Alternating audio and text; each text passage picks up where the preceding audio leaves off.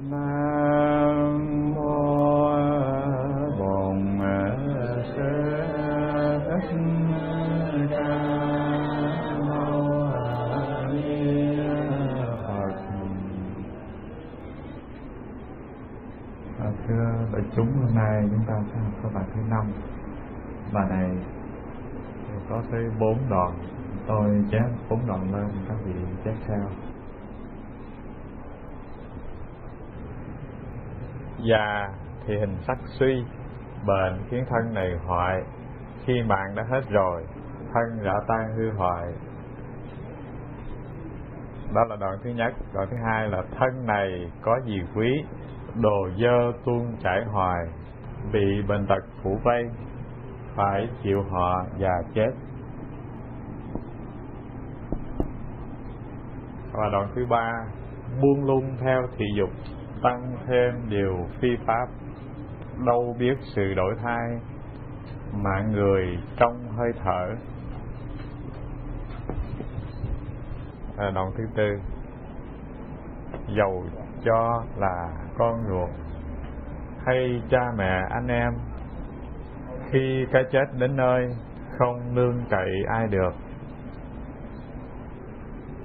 Chúng ta có một cái tên của cái bài này là nhận chân thật tướng của tự thân. Tôi đọc lại từ trên xuống dưới cho các vị dò thử, nếu vị nào chết rồi. Già thì hình sắc suy, bệnh khiến thân này hoại, khi mạng đã hết rồi, thân rã tan hư hoại. Thân này có gì quý, đồ dơ tuôn chảy hoài, bị bệnh tật phủ vây, phải chịu họa và chết. Buông lung theo thị dục, tăng thêm điều phi pháp, đâu biết sự đổi thay, mạng người trong hơi thở. Dầu cho là con ruột hay cha mẹ anh em, khi cái chết đến nơi, không nương cậy ai được.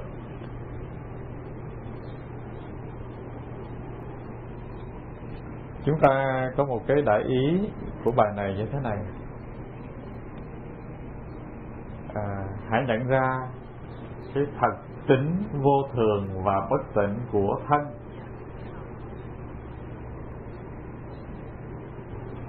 Hai cái điều nó có mặt trong hình hài này, một là nó rất là vô thường, hai là nó rất dơ.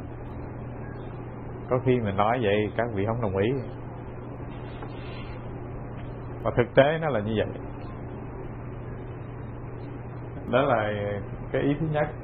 Ý thứ hai của cái bài này nó là hãy biết một điều, ta đã đến và đi khỏi nhân gian, cô độc chỉ một mình ta.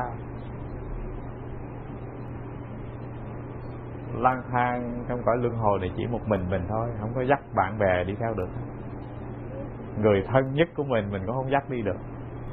Đến và đi rất là cô độc. Các vị có thể viết gọn hơn, hay hơn cũng được. Đó là cái gợi ý thôi. Nên nhớ là những điều tôi nói là những gợi ý. Tôi không tin là mình nói hay lắm. Dạ. Đến và đi khỏi nhân gian, cô độc chỉ một mình ta. Đó là cái đại ý.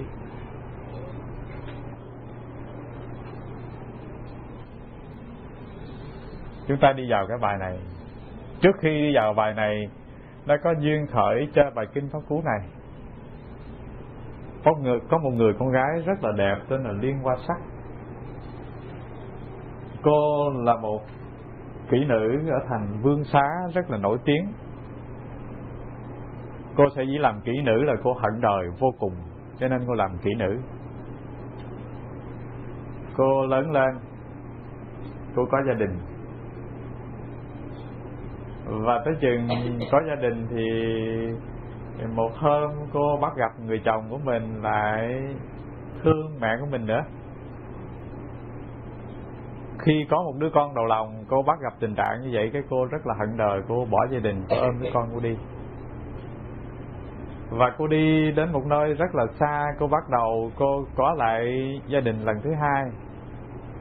Và cái người chồng này là một thương buôn.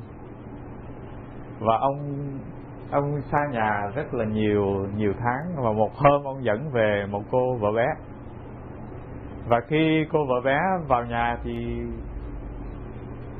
vài hôm sau cô Liên quan sát phát hiện ra cái cô bé mà vợ người chồng mình lại là con gái của mình. Cái từ cái nỗi hận cuộc đời như vậy, cô bắt đầu cô làm gái giang hồ để trả hận nhân gian.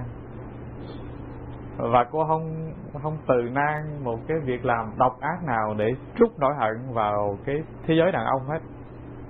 Và một hôm cô gặp một thầy tỳ kheo đi khất thực, tức là ngài Mục Kiền Liên. Cô nghĩ là dù là ông thầy tu nhưng đã là con trai thì mình có quyền trả hận, chứ không có đợi tới phải là người không tu gì hết. Cái cô mới ra cô chặn đường, cô ghẹo ổng, cô mời mọc vân vân. Mà ngài Mục Kiền Liên thì ngài là đệ tử lớn của Đức Thế Tôn, ngài có thần thông. Và dĩ nhiên mà nếu chúng ta trong đời sống có chút ít kinh nghiệm thì không cần thần thông, ta cũng đoán biết được cái khổ đau nó hằn rất là đậm, rất là sâu trên đôi mắt của người con gái kia. Cho nên ngài nhìn cái ngài nói tội nghiệp cho cô quá.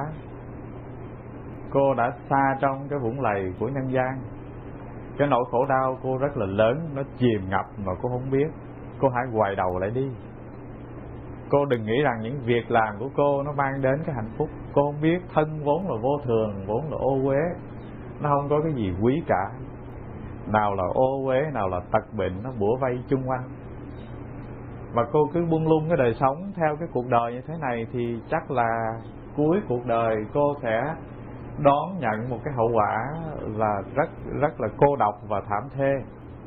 Không có được cái niềm vui trong cuộc sống, không có được cái niềm vui khi chết, mà không có cái niềm vui sau khi mất nữa. Cô nàng nghe nói trúng tim đen của mình, cái cô nàng phục xuống, cô nàng khóc nức nở. Cô nói cuộc đời con khổ lắm rồi, con không biết làm cách nào để hết khổ. Ngài Mục Kiền Liên nói Đức Thế Tôn ra đời như hoa linh thoại, 1000 năm mới nở một lần. Tất cả những cái tật bệnh khổ đau của chúng sinh thì Đức Thế Tôn có thể làm cho dịu, cho mát. Cái lửa phiền não nó đốt cháy con người, Đức Thế Tôn cũng có khả năng tưới cho tắt. Và cái ô uế con người đến mức nào Đức Thế Tôn cũng làm cho trong sạch và thanh lương lại. Cô hãy theo tôi đến phục với chân Đức Phật, xin Ngài tu học. Cô sẽ gột rửa được tất cả những cái đọa đài của kiếp người, những cái nỗi hận đời, cái nỗi tủi thân ô nhục vân vân. Cô sẽ đến với Phật Pháp để giải trừ được hết. Cái cô Liên Hoa Sắc này, cô nghe lời, cô đến Đức Thế Tôn, cô đảnh lễ Đức Thế Tôn và xin Đức Thế Tôn dạy. Đức Thế Tôn dạy lúc đó thì không có mặt tôi không nhớ Đức Thế Tôn nói gì. Tất nhiên một điều chúng ta biết là có một câu kinh rất là hay có thể nói trong trường hợp này.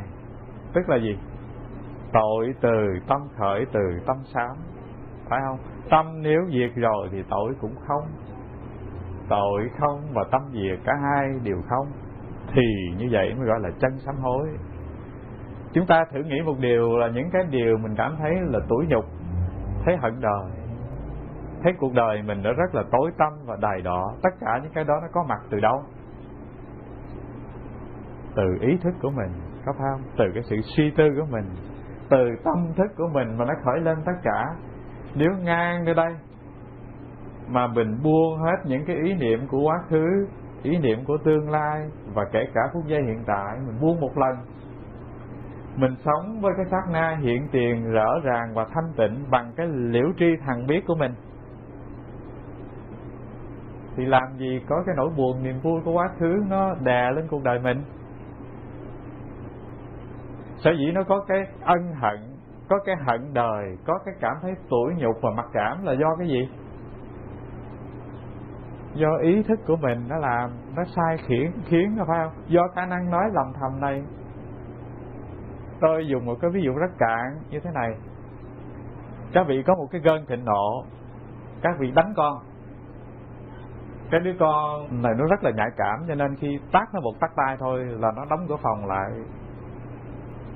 Nó buồn vô cùng mà mình không có cách gì để có thể thiết lập được cái sự cảm thông với đứa con hết. Nó có thể nghe lời mình, nó ra nó ăn cơm, nhưng mà cái buồn nó vẫn còn đó. Khi mà mình thấy đứa con buồn thì mình làm gì? Rất là ân hận, rất là hối hận. Và cái nỗi buồn đứa con, cái nỗi hối hận của mình, hai cái nó cộng lại thì nó tạo được cái không khí gì trong gia đình rất là ủ ê, rất là buồn, phải không? Mình đã thất bại do cái cơn nóng mình đánh con, mình đã bị đau thương rồi. Bây giờ cái nỗi hối hận nó là dày dò lớn hơn cái nỗi giận lúc trước nữa. Các vị đã có gặp cái tình trạng vậy không? Rất là hối hận. Đó là trường hợp tôi ví dụ mình đánh con thôi. Nhưng mà có khi mình không đánh con, mình đánh ai? Người vợ mình, hay là mình chỉ vả chồng mình. Sau đó mình hối hận vô cùng. Và cái hối hận này nó đi theo mình bao lâu nó mới hết? Mỗi lần gặp mặt là mỗi lần ân hận. Khi nào mà cái cục giận được lấy đi nơi người kia mình mới hết? Có phải vậy không? Cái cục buồn phiền được lấy đi khỏi đứa con thì mình mới hết cái nỗi niềm hối hận. Đó là cái con đường bình thường, nó là như thế. Nhưng mà cái con đường của Phật dạy là tội từ tâm khởi, từ tâm sám, thì mình có thể làm một cách khác tốt hơn. Cách gì? Cái chuyện nó đã qua thì nó đã lỡ làng rồi. Bây giờ mình hối hận dày dò nữa thì mình tạo thêm cái sự u ám của chính mình. Cái nỗi buồn phiền của chính mình, rồi cái năng lượng của sự buồn phiền đó nó lan rộng đến con mình, đến vợ mình, đến bao nhiêu người. Nó đi vào trong những bữa ăn, làm cho bữa ăn cũng ủ ê, buồn chán. Nó đi vào những buổi tối của gia đình, làm buổi tối cũng trở thành địa ngục luôn. Như vậy thì rõ ràng là nó không có lợi gì cả đối với cái dày dò hối hận của ta. Mà cái dày dò tâm thức và hối hận này nó có mặt từ đâu? Từ cái này, phải không? Từ cái ý thức mình cứ lao sao, mình cứ nói lầm thầm, tức cái mình tại sao mà không thể khống chế được để cho cái tay nó cung ra, nó đánh người ta như thế này. Nghĩa là càng nói lầm thầm nhiều chừng nào thì cái tâm thức hối hận nó càng lên nhiều chừng đấy. Trong khi chỉ cần một điều là mình tắt ngang cái khả năng nói lầm thầm này, chấm dứt được nó, thì cái dư hưởng của cái nỗi buồn kia, cái sự hối hận kia nó có thể còn lại chút ít. Nhưng mà lập tức là mình hồi phục được cái năng lượng gì? Cái năng lượng yêu thương, cái năng lượng hòa ái nó có mặt trong gia đình. Rồi khi mà năng lượng nó có mặt, khi tâm thức mình nó trong sáng, trắng trẻo và tươi tỉnh như vậy, thì mình nói một lời với con, lời mình nó đi từ trái tim, nó thấm qua thằng bé rất là dễ. Mình xin lỗi người thân của mình xin lỗi cũng rất là dễ dàng. Tại vì mình đã tạo được cái năng lượng yên bình từ bên trong rồi. Năng lượng tuy vô hình nhưng mà cảm nhận dễ lắm. Có dễ không? Một người họ có cái niềm vui rào rạt trong lòng, họ đến với mình, họ không cần nói, mình nhận ra ngay. Nhận ra trong đôi mắt, trong lời nói, trong cử chỉ của họ. Nghĩa là nó có khả năng nó tỏa rộng ra chung quanh. Nó càng mịn bao nhiêu thì cái ảnh hưởng nó càng lớn bấy nhiêu. Năng lượng của tâm đó là lớn như vậy. Cho nên tôi nghĩ Đức Phật dạy một câu: tội từ tâm khởi, từ tâm sám. Dạy bà Liên Hoa Sắc thế thôi. Thế là bà có thể rủ hết một lần tất cả những cái uẩn ức của một đời người, những cái sầu khổ, những cái mặc cảm tội lỗi vân vân đều buông xuống một lần sạch hết. Điều này rất là rõ ràng, tại vì trong lịch sử của các vị thánh tăng thì Liên Hoa Sắc là một tỳ kheo ni có thần thông ngang với một kiền liên, và chứng thánh quả A La Hán không mấy chốc sau khi xuất gia. Chúng ta có một ý nghĩ rất là sai lầm, ta nghĩ cái con người kia đầy đọa như thế, tội lỗi ngập đầu như thế, mà tu sao mà mau thành Phật vậy, mau chứng quả vậy.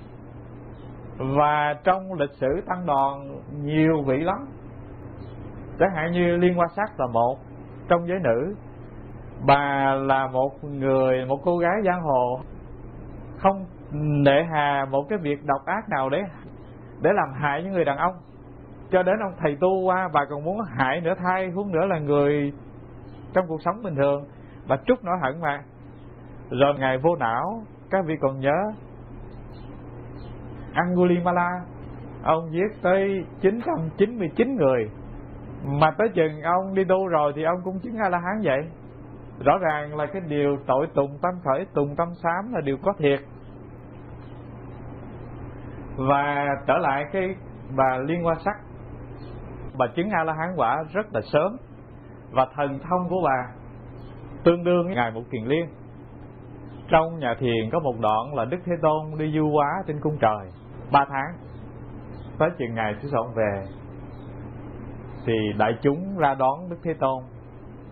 Bà Liên Hoa Sắc bà nghĩ mình là ni giới, Đức Phật chế ra bắt kinh pháp là không được, đứng trước chư tăng và nhiều cái rất là thua thiệt, mà mình đợi mấy ông thầy đứng sắp hàng đón xong tới mình thì xa quá, mình muốn gặp Đức Thế Tôn trước tiên thôi. Cho nên bà mới hiện thân là một trời tứ thiên vương lên tới tận cổng trời. Đức Thế Tôn vừa ra khỏi cổng trời là bà đón ngay mà gặp liền. Thì như vậy các vị thấy là thần thông của bà đến độ nào? Rất là siêu, có phải không? Trước cả các cái bậc đại tử Đức Thế Tôn nữa.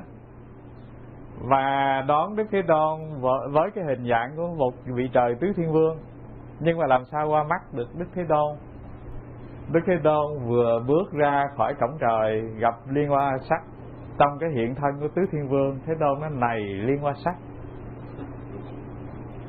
cô đâu có thể mà thất kính với đại tăng như vậy. Đại tăng còn đang ở dưới nhân gian đón ta, mà cô ở trên đây cô đón ta như vậy là thất kính. Tuy nhiên có một điều cô không biết, đó là Tu Bồ Đề đã đón ta trước khi cô tới đây nữa. Bà rất là ngạc nhiên nói: bạch Thế Tôn, Tu Bồ Đề ở đâu ạ? Thế Tôn nói: Tu Bồ Đề hiện đang thiền tọa ở trong rừng sâu, vì tâm ông nhập được cái thể không cho tương ứng với tâm ta, cho nên ông đã đón ta trước cả ngươi rồi. Cô gặp ta chỉ là gặp cái hình hài thân 32 tướng tốt, mà không gặp được pháp thân của ta. Pháp thân của ta thì Tu Bồ Đề đã đón trước rồi. Thưa đại chúng, kể câu chuyện này rồi chúng ta có một điều để có thể làm được, đón được Đức Thế Tôn ngay bây giờ. Thân Đức Thế Tôn nó nhập Niết Bàn từ lâu, phải không? Nhưng mà pháp thân vẫn còn lồng lộng. Pháp thân là gì ạ? Mình đừng tưởng pháp thân của Đức Phật không, mình cũng có pháp thân đấy chứ. Pháp thân của mình là gì? Tức là khi tâm thức này nó không còn có khả năng nói lầm thầm lao sao nữa, đang an trụ trong cái niệm hiện tiền tĩnh tại, thì đang ở trong pháp thân lồng lộng của tam thế chư Phật, chứ không phải ở trong pháp thân của một Đức Phật Thích Ca. Mình đang an trú trong pháp thân của chính mình, cũng là pháp thân của 10 phương 3 đời chư Phật. Đâu khó gì đâu, tu dễ thành Phật bao nhiêu chớp mắt, có phải không? Và đó là cái duyên khởi để có ra những cái câu kinh pháp cú này. Tức là đây là những câu kinh được nói ra từ cái duyên khởi của bà Liên Hoa Sắc Tỳ Kheo Ni. Đó là tôi giải thích sơ về duyên khởi. Bây giờ chúng ta đi vào từng đoạn của bài kinh pháp cú này. Thưa, bài kinh này chúng ta chia nó ra nhiều phần để có thể đi vào.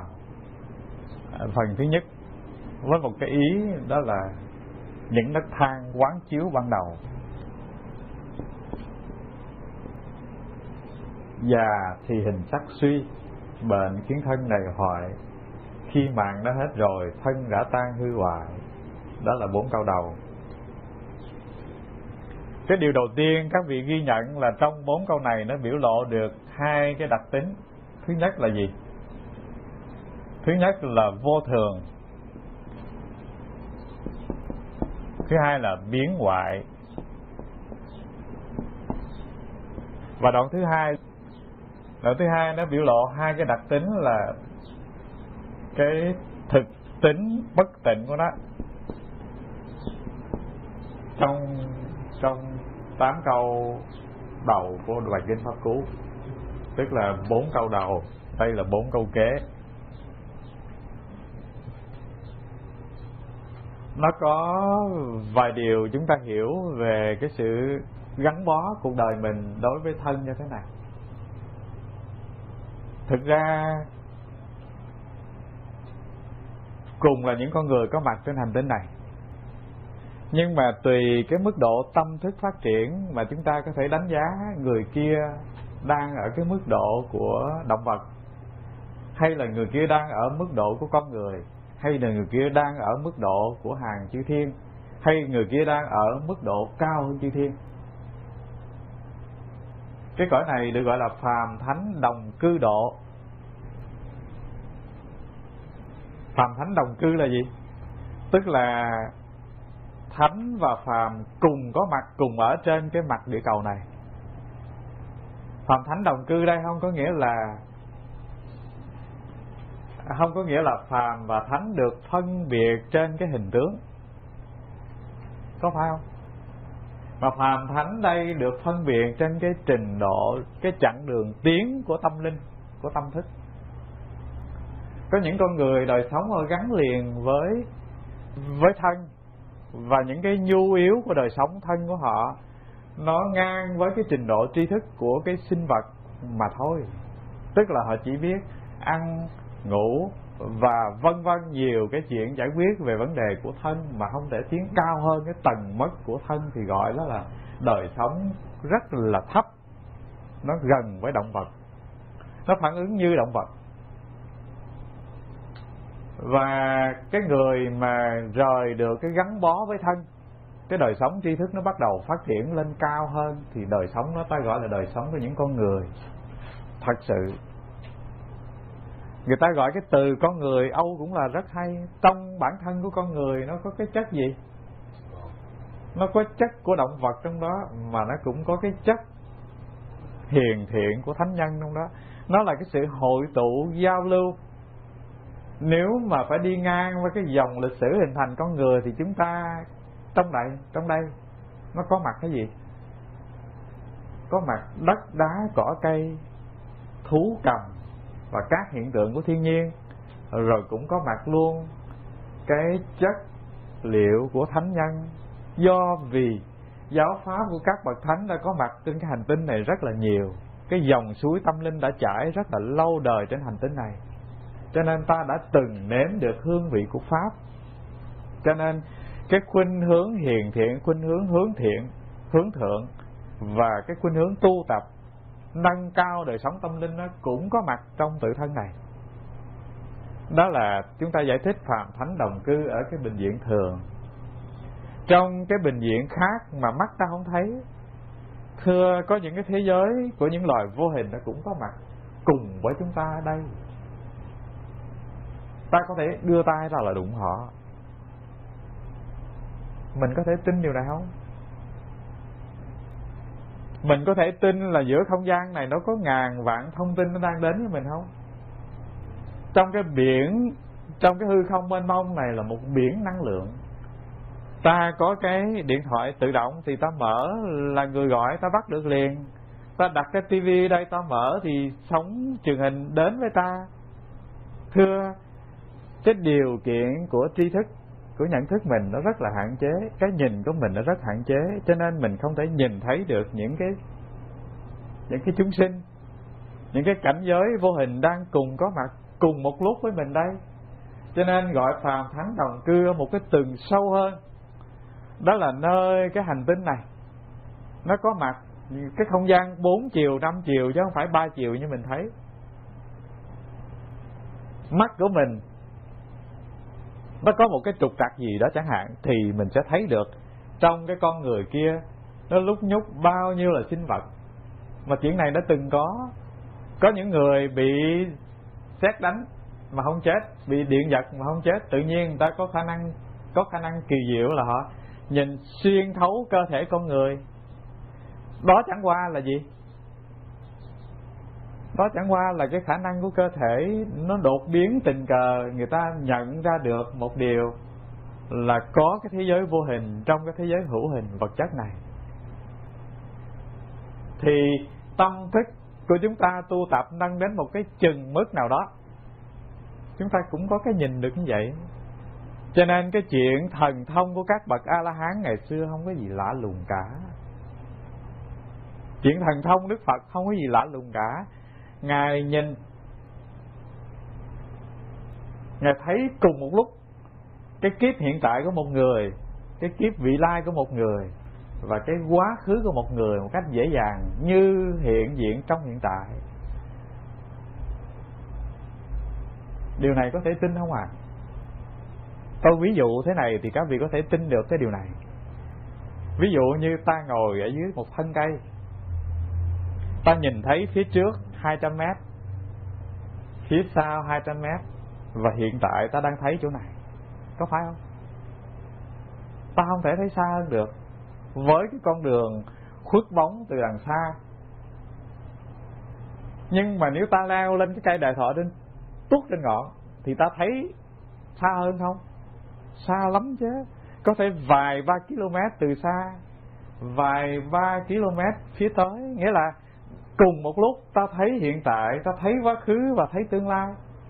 Người chưa đến ta đã thấy, người đến ta cũng thấy, và người đi qua khỏi ta cũng thấy. Như vậy thì cái giây phút hiện tại này, tùy theo đời sống của mình thâm sâu hay cạn, mà mình có khả năng nhận biết được quá khứ và tương lai.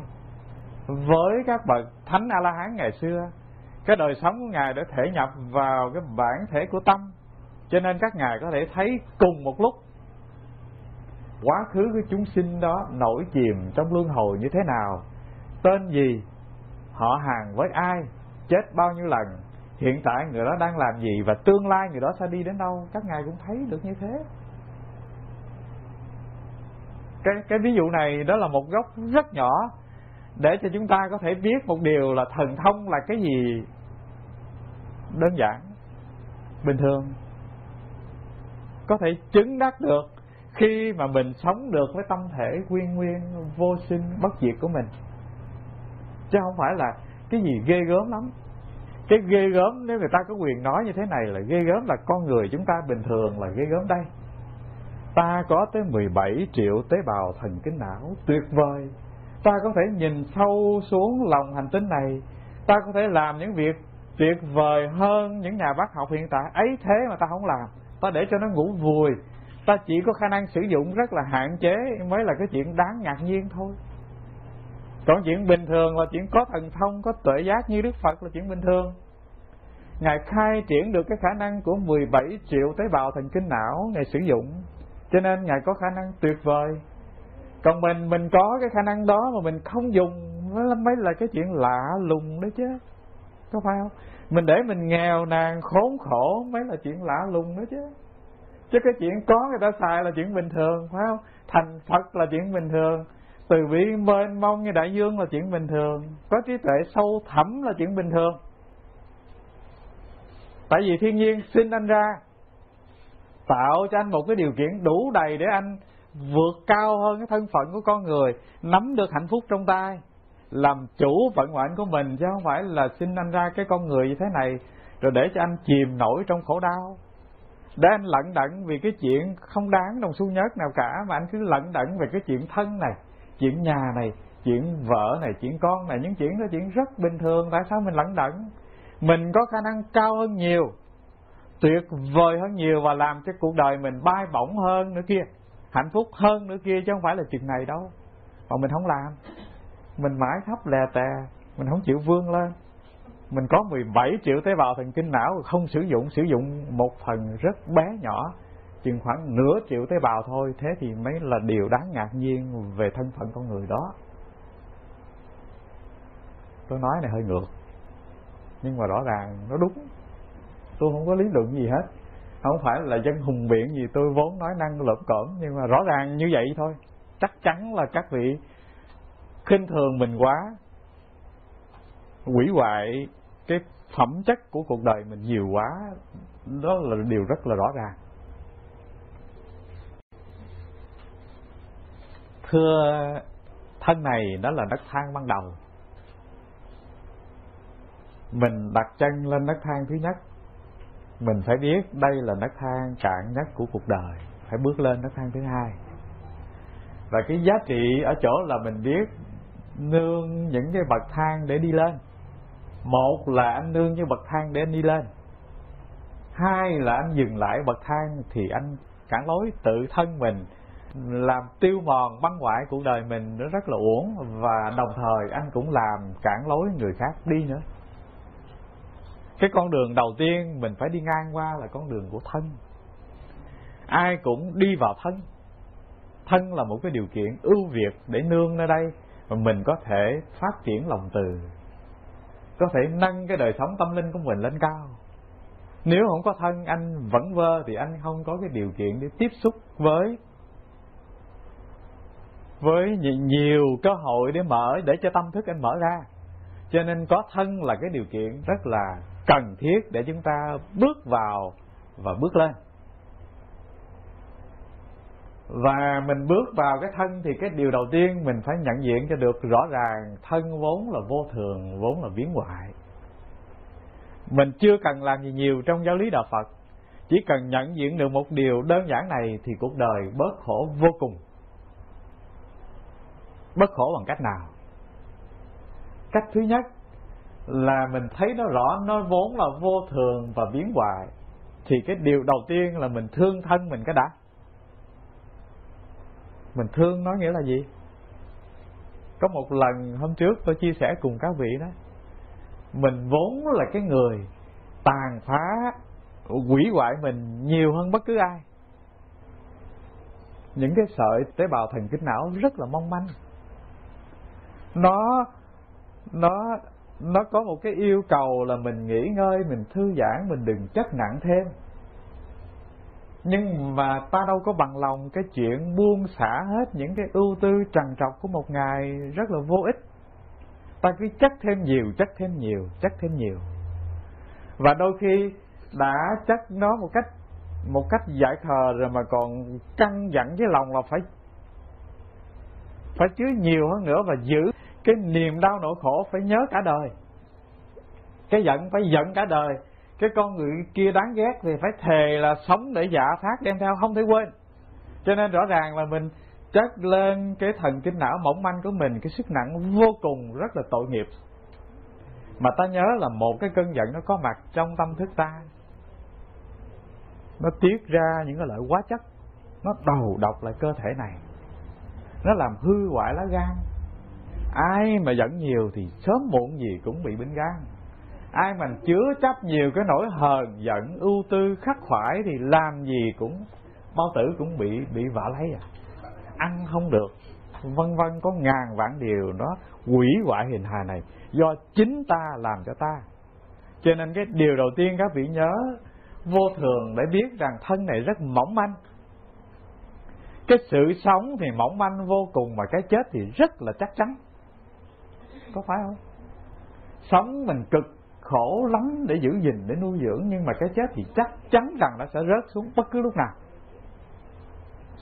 Sống là có khó khăn để giữ gìn vô cùng, nhưng cái chết là cái rất là dễ dàng mời gọi đến. Tử thần dường như là chờ trực sẵn một bên, bất cứ lúc nào người ta chỉ cần gọi là ổng tới. Mình bình thường thì mình rất là hủy hoại đời sống mình. Và đôi khi có những nỗi buồn chán rất là lớn, nó đè nặng lên tâm thức mình, cái mình cũng muốn chết cho rồi. Có một câu chuyện vui đó. Có cái ông già kia, ổng giận đời, ổng hận đời, ổng buồn cuộc đời quá, nghèo đói khốn khổ, đi đốn củi trong rừng. Cho nên một hôm ổng kêu, ổng nói: thần chết ơi, ông tới giùm tôi, ông lấy giùm tôi đi, tôi chán cuộc đời quá rồi. Sao mà may mắn thay lúc đó thần chết ổng tình cờ ổng đi ngang, ổng có mặt. Ổng nói: ta đấy.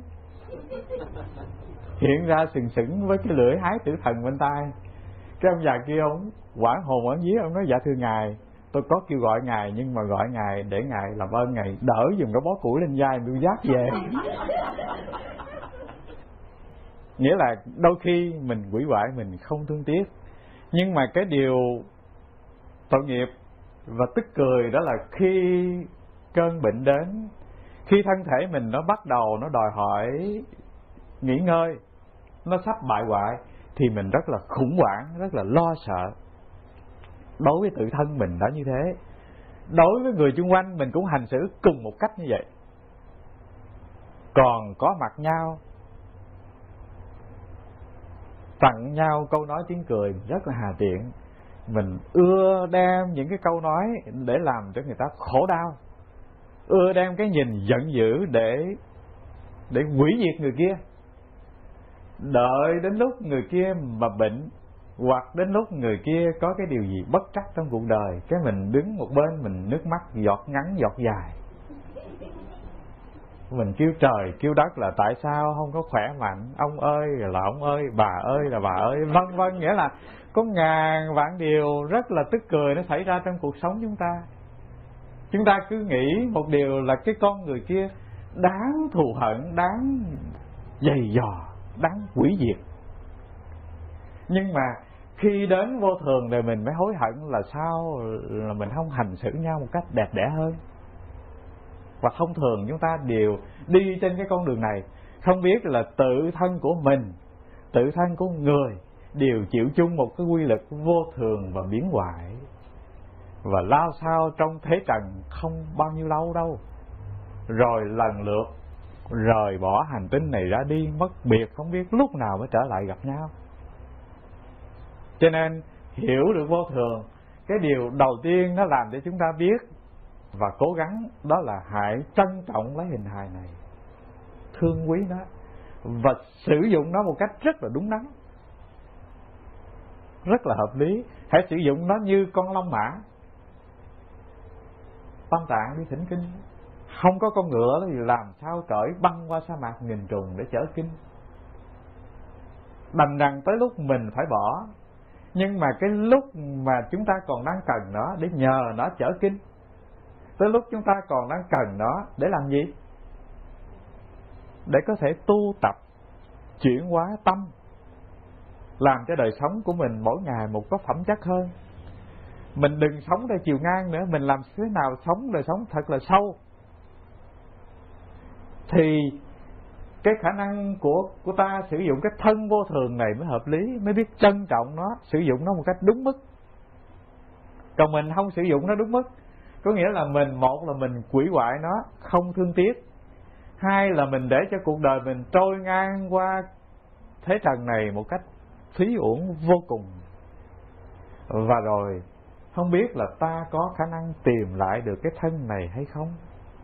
Tuy nó không đẹp đẽ gì hơn ai, nó không có to lớn, không có tóc vàng mắt xanh như những anh chàng Mỹ đáng tự hào kia, nhưng mà điều kiếm lại một cái thân hình của dân Việt Nam thế này đâu phải dễ. Đành rằng nó không đẹp hơn ai, nhưng mà trong cái cuộc đời vô thường và trong cái trường viễn kiếp tử sinh này, các vị đã mất rất là nhiều kiếp, tạo nhiều công đức vun bồi lắm mới có được một cái hình hài như thế này. Và cái may mắn hơn của cuộc đời ta nữa là gì? Gặp được Phật Pháp. May mắn hơn nữa trong khi học Phật Pháp nữa là mình nếm được hương vị của chánh Pháp. Tôi ví dụ như các vị mà không có sinh ra trên cái vùng đất Việt Nam, không có cái cuộc đổi thay lịch sử năm 75, không đi đến vùng đất này, có khi các vị mãi còn lận đận ở bên kia trời và biết có cái duyên để gặp Phật Pháp hay không. Và nếu mà chúng ta không sinh ra vùng đất đó, ta sinh ở cái vùng Trung Đông, thì các bà bây giờ thì tôi chỉ thấy hai con mắt chứ tôi không thấy cái mặt được bao giờ, trùm hết trơn giống như những cô gái Trung Đông.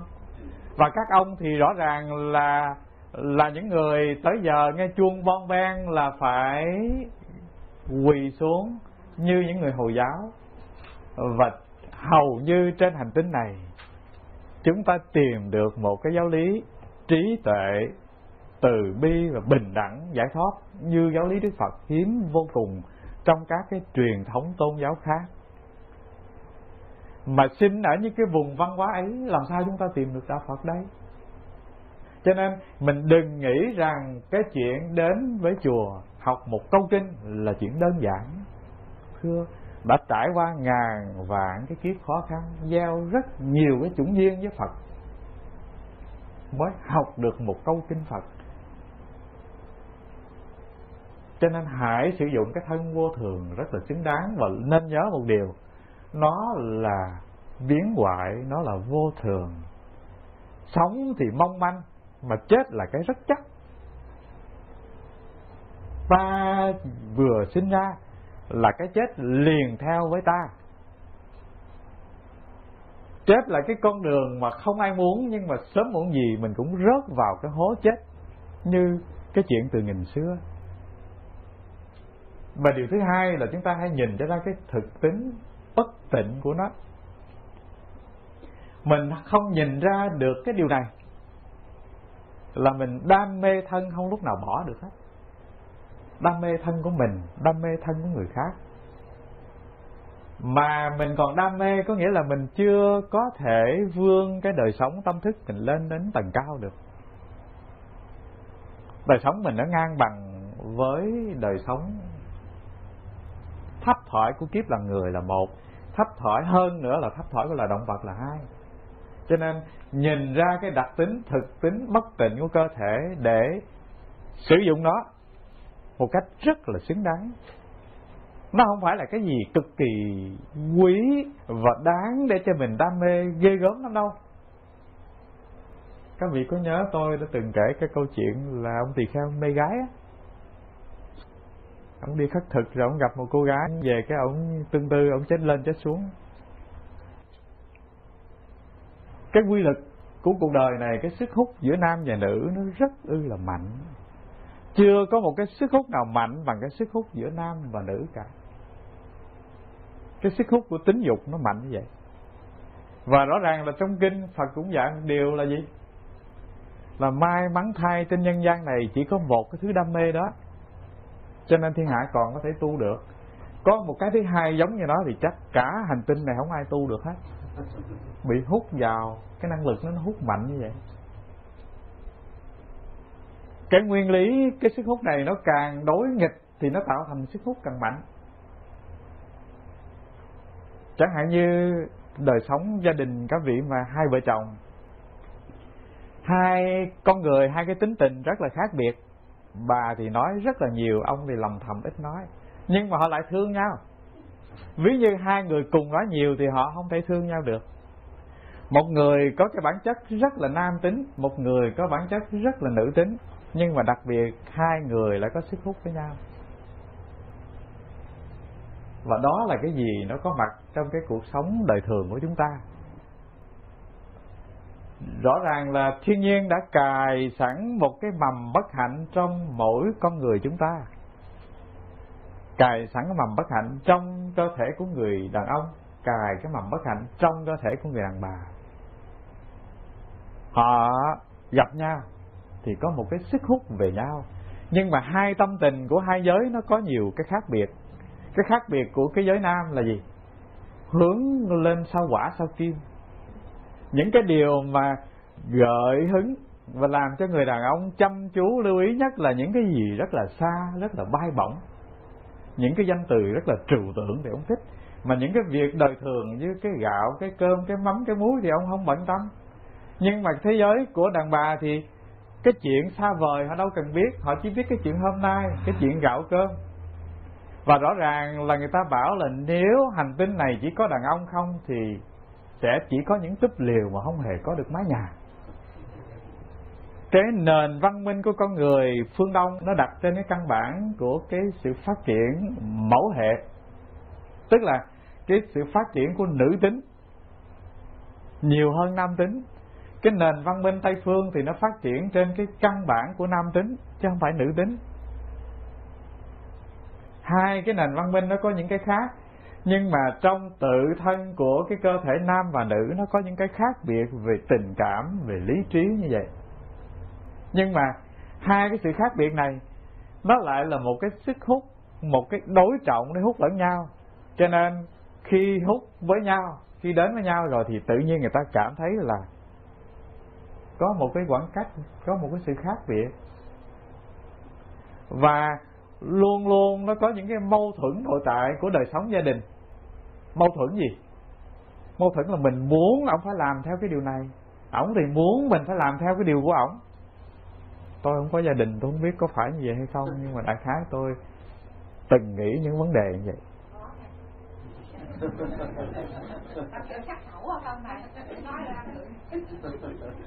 Có một bà vợ bà đến một vị thầy, bà nói: thưa thầy, 40 năm nay con phải chịu đựng ông chồng con muốn sửa cái tánh tình của ông lại một chút mà tới 40 năm con mới sửa được.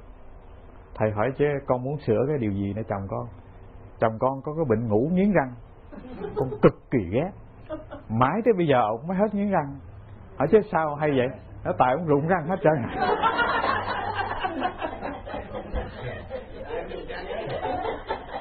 Tại sao nghiến được? Răng con còn đâu mà nghiến. Và thưa đại chúng, là cái tâm thức của đời sống bình thường đã giống như vậy. Và chúng ta đang đi trên cái dòng rất là lẫn quẩn. Nghĩa là biết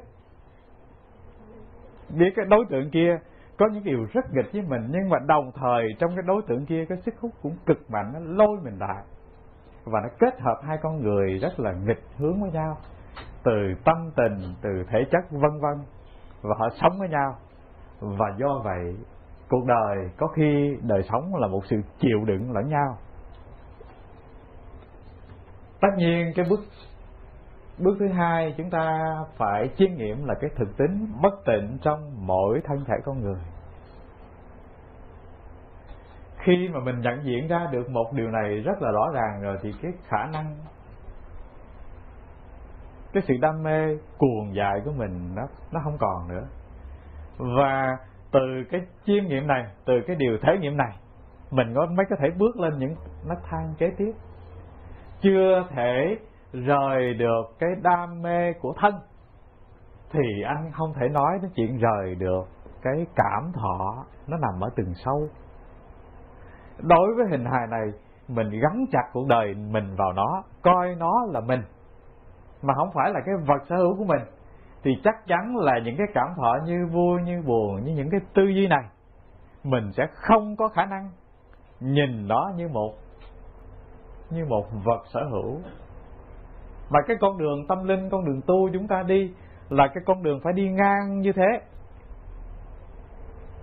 Từ nhận ra thân này là vật sở hữu chứ không phải là ta, thì mình mới đi đến một bước tiếp nữa là nhận ra được là những cái cảm thọ nè, vui nè, buồn nè, sầu nè, khổ nè, ưu tư, bất an, quằn quại vân vân là cái vật sở hữu của mình mà không phải là mình. Vật sở hữu là gì? Là những cái phụ tùng bên ngoài mà thôi. Ví dụ như đây là cái nhà, thì tất cả những cái lư hương, bình hoa, ấm chén, bàn ghế vân vân đều là những vật sở hữu, vật dụng mà thôi. Còn cái nhà mới là quan trọng. Nếu mà mình nhận diện được mình là ông chủ, không phải là những cái vật sở hữu để trang trí, thì cái điều đầu tiên mình nhận ra cái vật sở hữu thô nhất là thân này. Có phải không? Là bước đầu tiên rất là cạn, mình phải nhận diện cho được. Khi nhận diện được thân này vốn là cái vật rất là thô, vật sở hữu của ta chứ không phải là ta, đó là cái món đồ được đem vô nhà chứ không phải là cái nhà.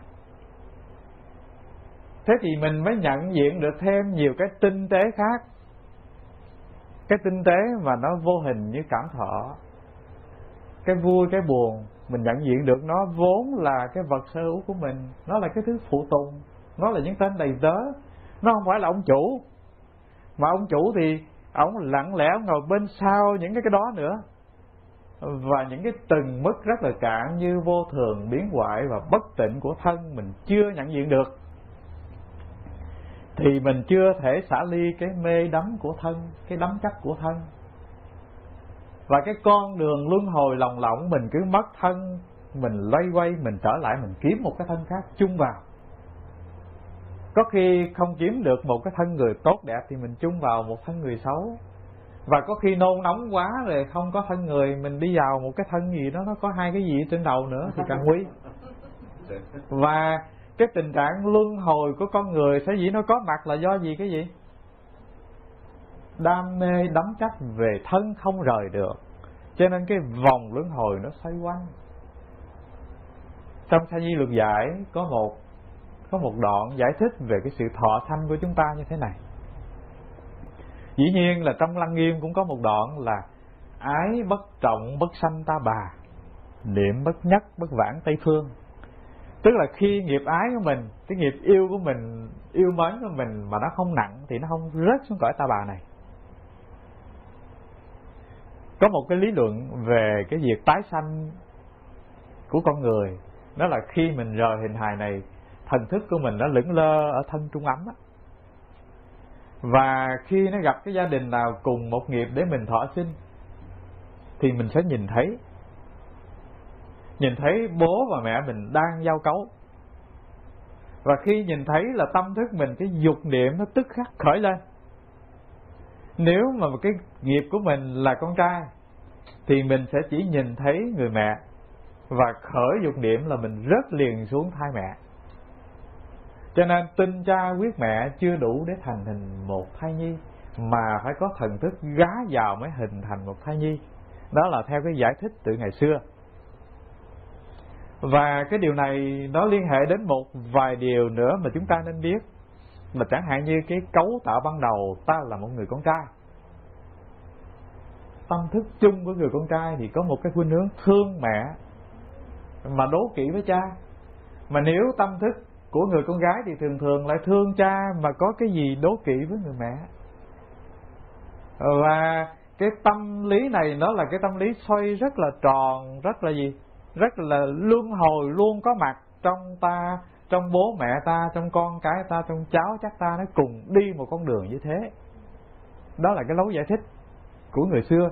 Tuy nhiên nghiên cứu hiện tượng tâm lý thì ta thấy điều này rất là rõ, có phải không? Và nói như thế để các vị biết rằng khi cái tâm chấp trước về thân chưa xả ly thì con đường luân hồi vẫn còn miên viễn. Ta chưa thể đi vào được cái thể tánh của Như Lai, chưa thể nhập được cái bản thể bất sinh bất diệt. Chẳng hạn như bây giờ trong kiếp hiện tiền, chúng ta có một cái may mắn học Phật, ta biết được rằng cái tâm bất sinh bất diệt của bản thân ta chính là Phật tánh. Cái đó nó hiện trong mắt, trong tai, trong mũi, trong lưỡi.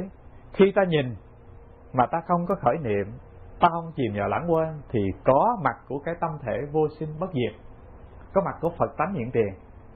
Mình nhận diện ra một điều như vậy, mình có niềm tin vững chắc là cái Phật tánh này mình có thể sống được, có thể an trụ được. Nhưng mà nếu mình tu không miên mật, mình an trụ không có liên tục vĩnh viễn trong đó, mà mình còn khởi niệm gì? Khởi ái tưởng, khởi dục tưởng, thì khi rời hình hài này rồi thì đâu có thể mà thể nhập vào cái biển trí mênh mông kia được, thể nhập vào cái pháp thân của chính mình được. Mình vẫn còn khởi niệm sinh diệt thì mình vẫn còn chìm nổi trong tử sinh.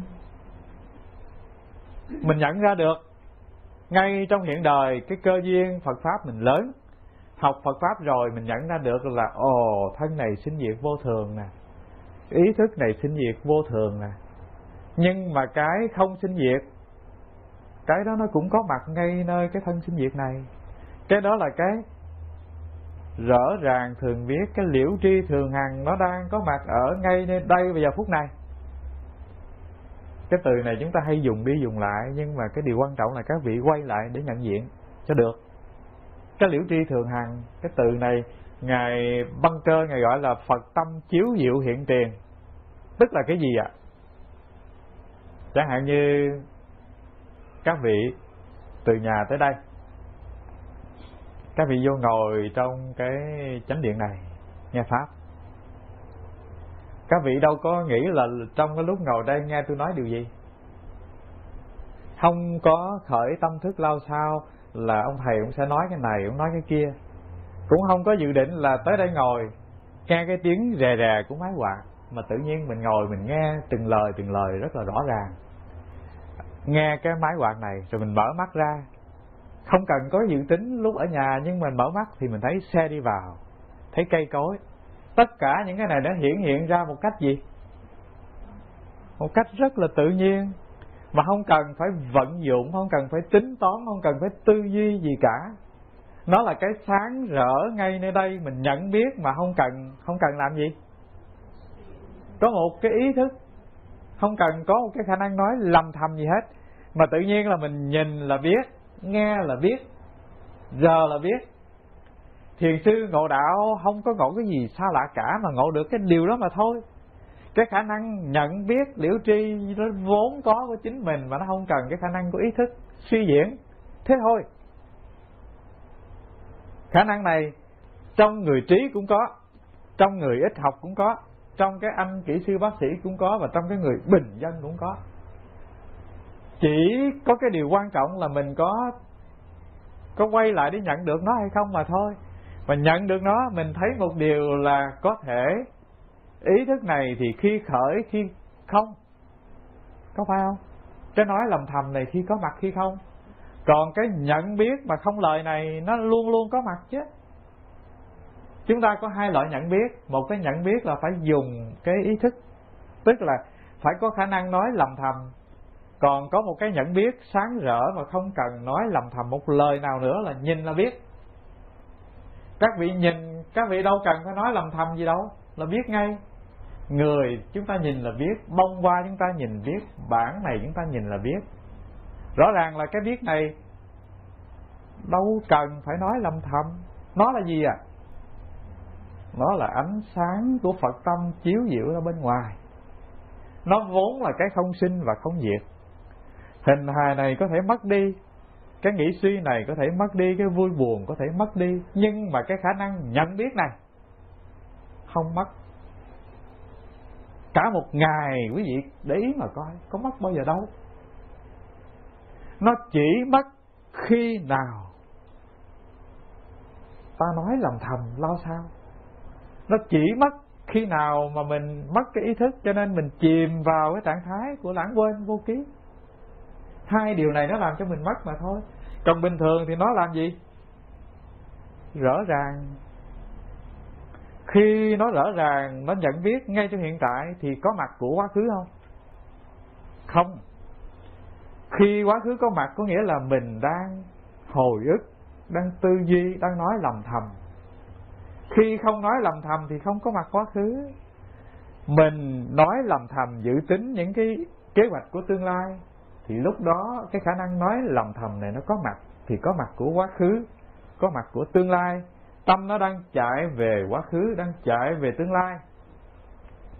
Nhưng mà ta đang sống trong một cái trạng thái nhận biết rõ ràng trong hiện tại, thì bặt dấu quá khứ, bặt dấu tương lai, và sống rất là thâm sâu trong phút giây hiện tại.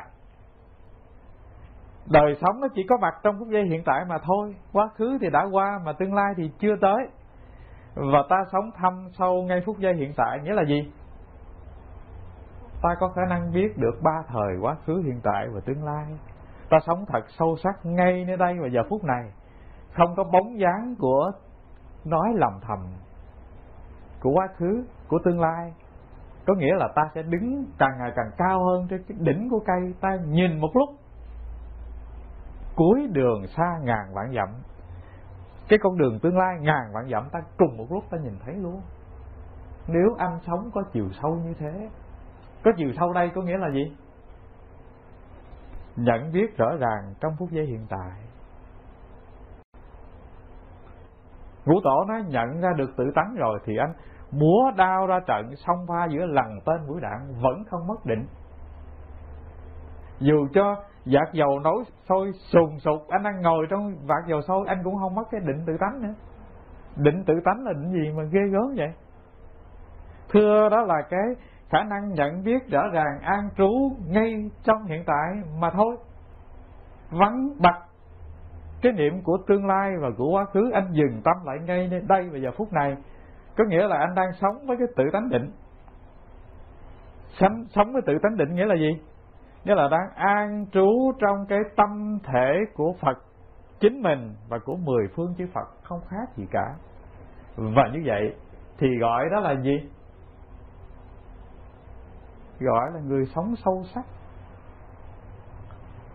Mà làm được điều này, cái nấc thang đầu tiên các vị phải làm là các vị làm gì? Đi ngang qua cái cạn nhất là liễu tri thân này, hình hài này, vốn vô thường là biến hoại, là bất tịnh, và xả ly cái đắm chấp của thân. Bắt đầu rất là cạn như thế.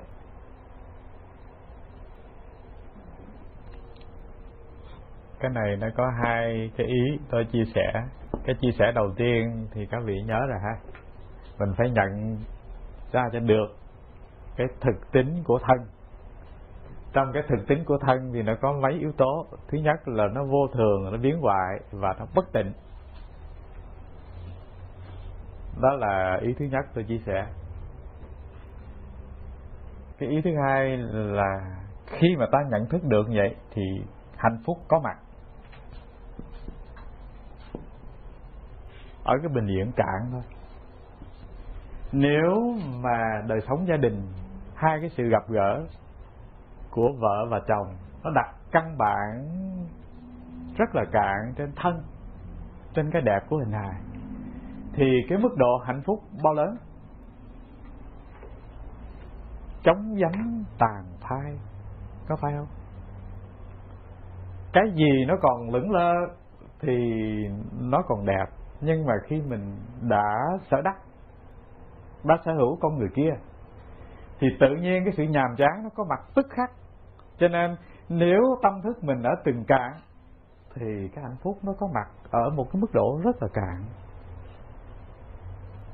Người ta thương nhau mà chỉ vì vấn đề của tình dục thì hạnh phúc nó như bong bóng nổi rồi chìm mất rất là nhanh. Cho nên nếu trong cuộc sống, đời sống gia đình thì tình yêu nó phải là cái gì sâu hơn hình hài này nữa kia. Đó là cái sự cảm thông của hai tâm hồn, nó là cái sự đồng điệu của hai cái cung bậc tâm thức, hai cái tánh tình hòa hợp. Nói theo cái ngôn ngữ bình thường, nó đưa đến cái tình trạng chia sẻ, chia ngọt sẻ bùi, đồng lao cộng khổ. Chứ còn nếu đời sống gia đình hay là tình yêu nó chỉ có ở mức độ cạn như thế thì hạnh phúc rất cạn và rất là mong manh. Cho nên sâu được chừng nào, người ta đi những cái nấc thang mà lên cao chừng nào thì đời sống nó trao cho người ta cái niềm hạnh phúc nó lớn chừng ấy. Cao hơn thân của con người là cái gì? Chẳng hạn như tánh tình. Ngày xưa thừa tướng Phòng Dung bên Trung Quốc, khi đậu chức quan rồi, làm quan lớn rồi, bố mẹ cưới cho cô vợ. Cô vợ này là vị hôn thê đã hứa từ hồi bé. Cưới cô vợ về, một hôm ông đi làm về, ông ngồi ông ngắm bả hơi, cái ông đực trong bụng hết sức. Hỏi: bà, tôi nghe nói đàn bà có 4 đức, bà được mấy đức? Hỏi cái giọng rất là trịch thượng, tại bà xấu quá. Cái bà đứng khép nép và nói: thưa tướng công, là đàn bà có 4 đức. Thiếp ít phước cho nên thiếu một đức dung, tức là nhan sắc không đẹp.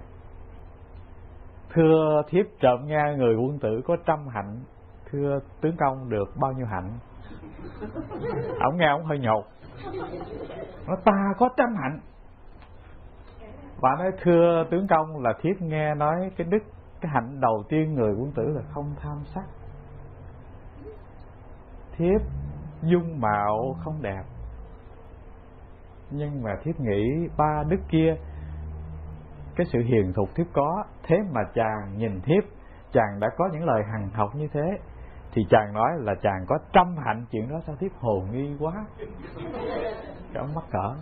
Rõ ràng là nhìn thấy bà xấu rất là bực, cho nên ông nói một lời rất là đã nư trong bụng. Nhưng mà rõ ràng là người gì? Người ham sắc. Và từ đấy về sau ông mới nhìn ra được là trong cái con người kia nó có cái đẹp hơn cái nhan diện nữa, hơn cái hình sắc nữa. Và rõ ràng là có những cái đẹp nó không phải là mặt, là mày, là thân hình. Cái đẹp nó giấu ở đâu? Nếu người ta thưởng lãm được điều đó, tâm thức người ta phải như thế nào? Sâu hơn, có tri thức hơn, có nhận biết nhiều hơn, có phải không? Cho nên càng đưa đời sống mình lên cao, hay nói một cách khác là đời sống mình thâm sâu hơn, thì nó mang đến mình nhiều hạnh phúc hơn.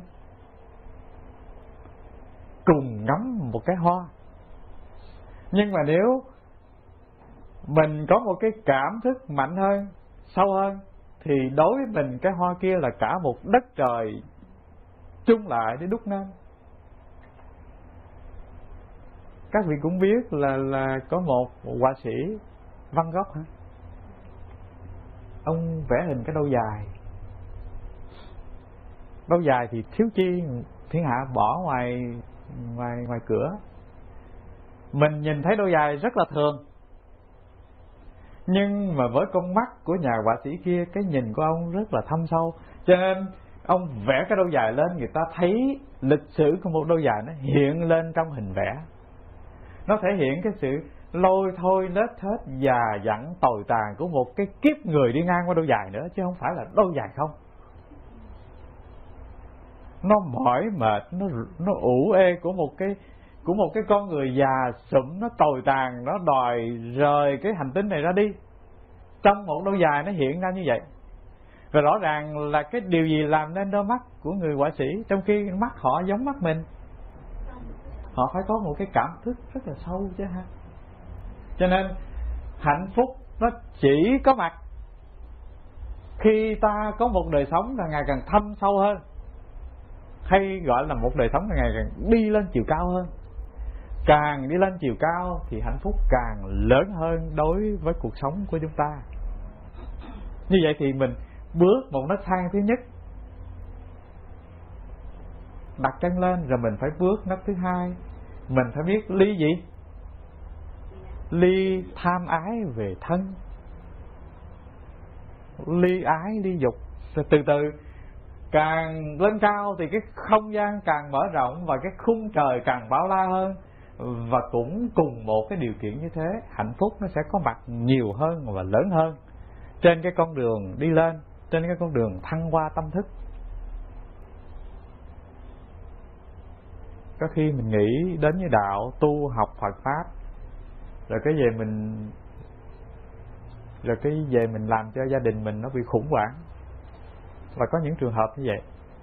Có những trường hợp mà người chồng đến chùa tu học, về nhà cái tự nhiên đời sống gia đình nó rất là lủng củng. Bà vợ bà phàn nàn vô cùng, bà thiếu điều muốn nổi gan với ông thầy. Không biết ông thầy làm gì mà chồng tôi mê thầy đến độ bây giờ ông về ông bỏ bê hết chuyện nhà, kể cả cái mặt tôi ông không thèm nhìn, vân vân. Rồi có khi bà vợ đến với chùa, thương chùa quá, thương quý thầy quá, về nhà bỏ bê hết ngàn vạn công việc ở nhà.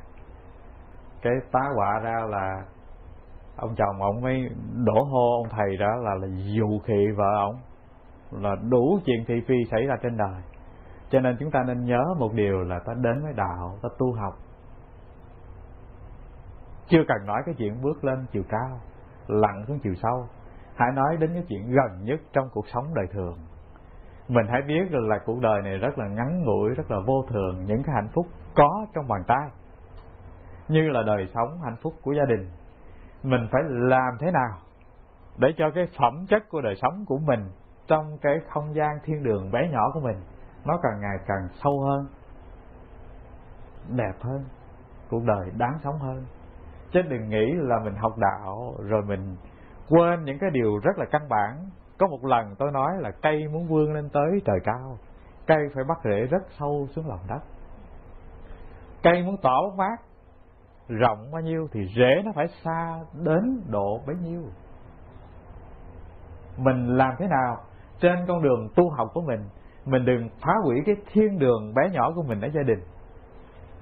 Đó là vấn đề rất là quan trọng. Tất nhiên chúng ta cũng phải biết một điều là đời sống gia đình nó không phải là cái sự kết hợp đơn thuần giữa hai hình hài có người nam và nữ. Nó còn có một sự kết hợp khác. Đó là kết hợp của cái gì? Của tình yêu, của sự trân trọng. Và bên trong cái tình yêu gia đình của vợ chồng nó có cái tình gì nữa? Bạn bè nữa. Nó phải đủ những yếu tố như vậy. Và nên nhớ là hình hài này nuôi dưỡng đã cực. hạnh phúc nuôi dưỡng càng cực hơn. Xây dựng thì khó vô cùng, nhưng mà có khi một vài lời đủ đổ vỡ. Cho nên điều cuối cùng xin nhắc đại chúng là đây là những nấc thang quán chiếu rất là ban đầu để chúng ta đi vào đạo. Ta quán chiếu về thân vô thường, biến hoại, bất tịnh để làm gì? Để nâng cái đời sống tâm thức mình lên đến một tầng cao. Đời sống tâm thức được nâng lên đến chừng nào thì hạnh phúc nó sẽ lớn theo đến chừng ấy. Nhưng mà cái điều cuối cùng xin mở một dấu ngoặc để nhắc nhau, hạnh phúc nó lớn đây không có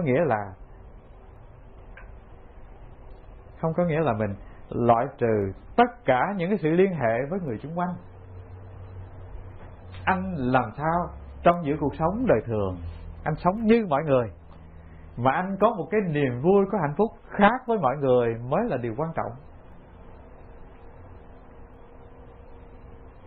Còn 5 phút nữa, các vị có một câu hỏi gì có thể hỏi. Chúng ta dừng ở đây đi, hẹn ngày mai chúng ta tiếp tục. Con có câu hỏi khi có cái gì tâm thức từ nó lên nó gieo cái chuyện tử nó nằm ở trong đầu lâu lâu nó khởi lên nó giữ mãi trong lòng mình hoài, nên làm thế nào? Thưa, có 2 điều mà chúng ta lưu ý. Điều thứ nhất là những cái ấn tượng bé thơ nó rất là sâu. Tại sao?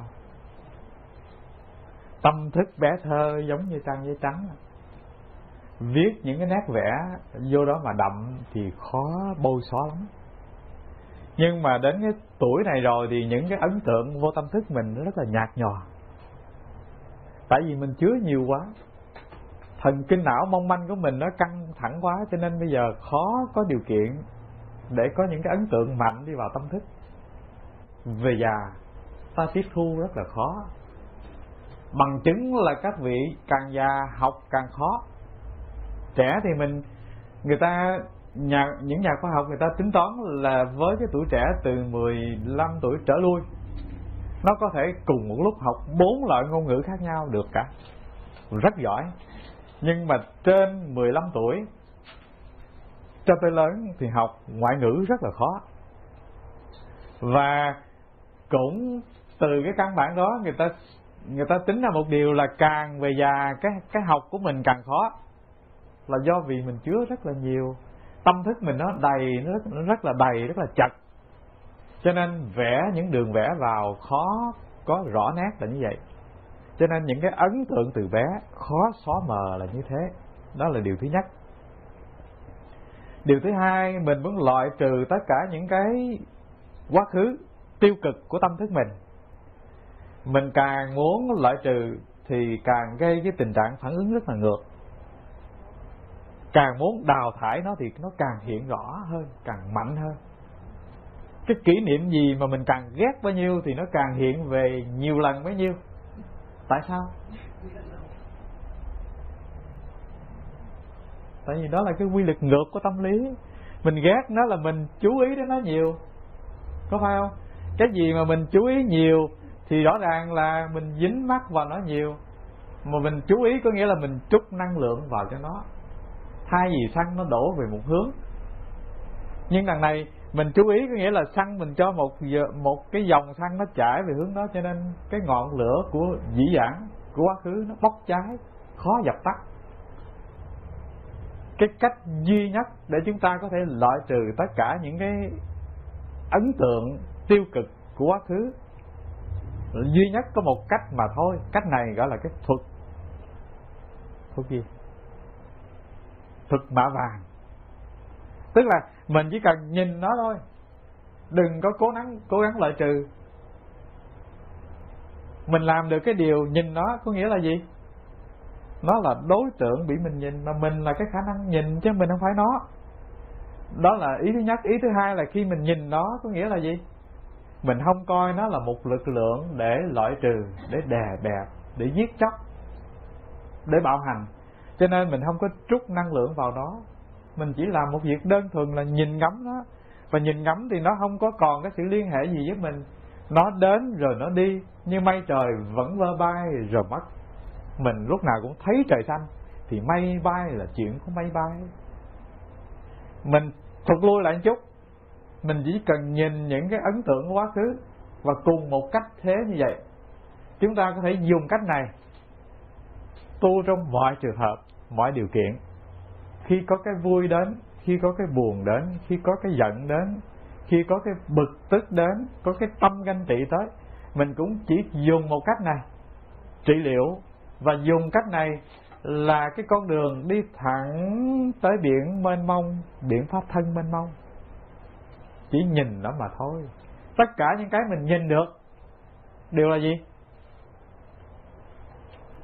Đều là cái bên ngoài, đều là cái không thật, đều là những cái phụ tùng, không phải là mình. Mà mình là cái khả năng nhìn chứ đâu phải là cái bị nhìn. Mình là khả năng thấy chứ đâu phải là cái đối tượng để thấy. Có phải không? Mình chỉ cần làm một việc đó thôi là mình trở về. Trở về đâu? Trở về cái chỗ Phật tâm chiếu diệu hiện tiền của mình, an trú trong niết bàn thường tại. Chỉ cần làm một việc đó thì thiền sư ngày xưa gọi là gì? Thấy tánh, ngộ đạo, biết được con đường đi. Anh có làm hay không mà thôi. Chứ đạo thì đâu có khó gì đâu để mà ngộ, chứ không ngộ. Có phải không? Anh có chịu sống như thế hay không mà thôi. Anh thích hòa mình trong cái dòng nước đục tử sinh, để anh bị cuồn cuộn đẩy trong cái dòng nước của cảm xúc, của vui, của buồn, của chết, của sống. Anh thích cho nên anh nhào vô đó thế thôi. Chứ anh có khả năng đứng lên nhìn chứ. Dĩ nhiên rồi. Chuyện của nó là nó cứ đi, mà chuyện của mình là hãy nhìn nó mà thôi. Và ta nhớ một điều là ông chủ chỉ cần ngồi đó, ta bỏ nhà ta đi vắng rất là lâu. Cho nên tôi trai tớ gái nó loạn lên, nó cầm dao cầm búa, nó rượt nhau và nó chém nhau, và nó lên nó đội mão mang hia, nó làm vua làm chúa. Thế nhưng mà chỉ cần một điều quan trọng là ông chủ nhà ông về ông ngồi đó, ông ngồi ông nhìn thấy đứa này là cái bọn tôi trai tớ gái nó sẽ làm gì? Nó xẻ nó lột mũ lột miệng xuống, nó bỏ đó rồi nó cúp đuôi, nó chạy vô phòng hết, trốn mất việc và không hề bén mảng lên. Ta chỉ cần làm một việc nhỏ nhoi và đơn giản nhẹ nhàng là ta ngồi ta nhìn nó thế thôi. Có phải không? Thì tất cả những cái thứ lăng xăng của tâm thức, của vui, của buồn, của sầu đau, vân vân, quá khứ, hiện tại, tương lai gì, nó cũng cùng một cách như cái lũ tôi trai tớ gái kia, biến mất vào trong hội trường cả. Thưa đại chúng, dừng ở đây được rồi chứ hả?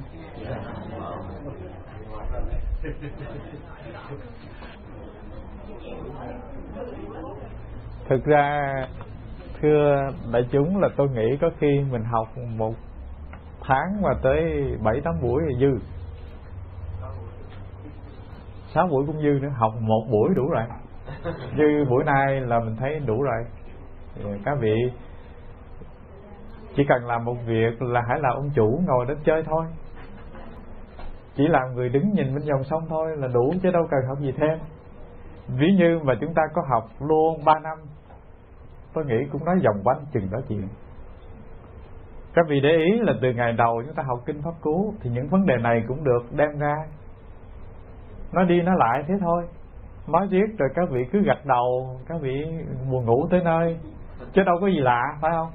Rõ ràng là Phật pháp không nhiều lắm.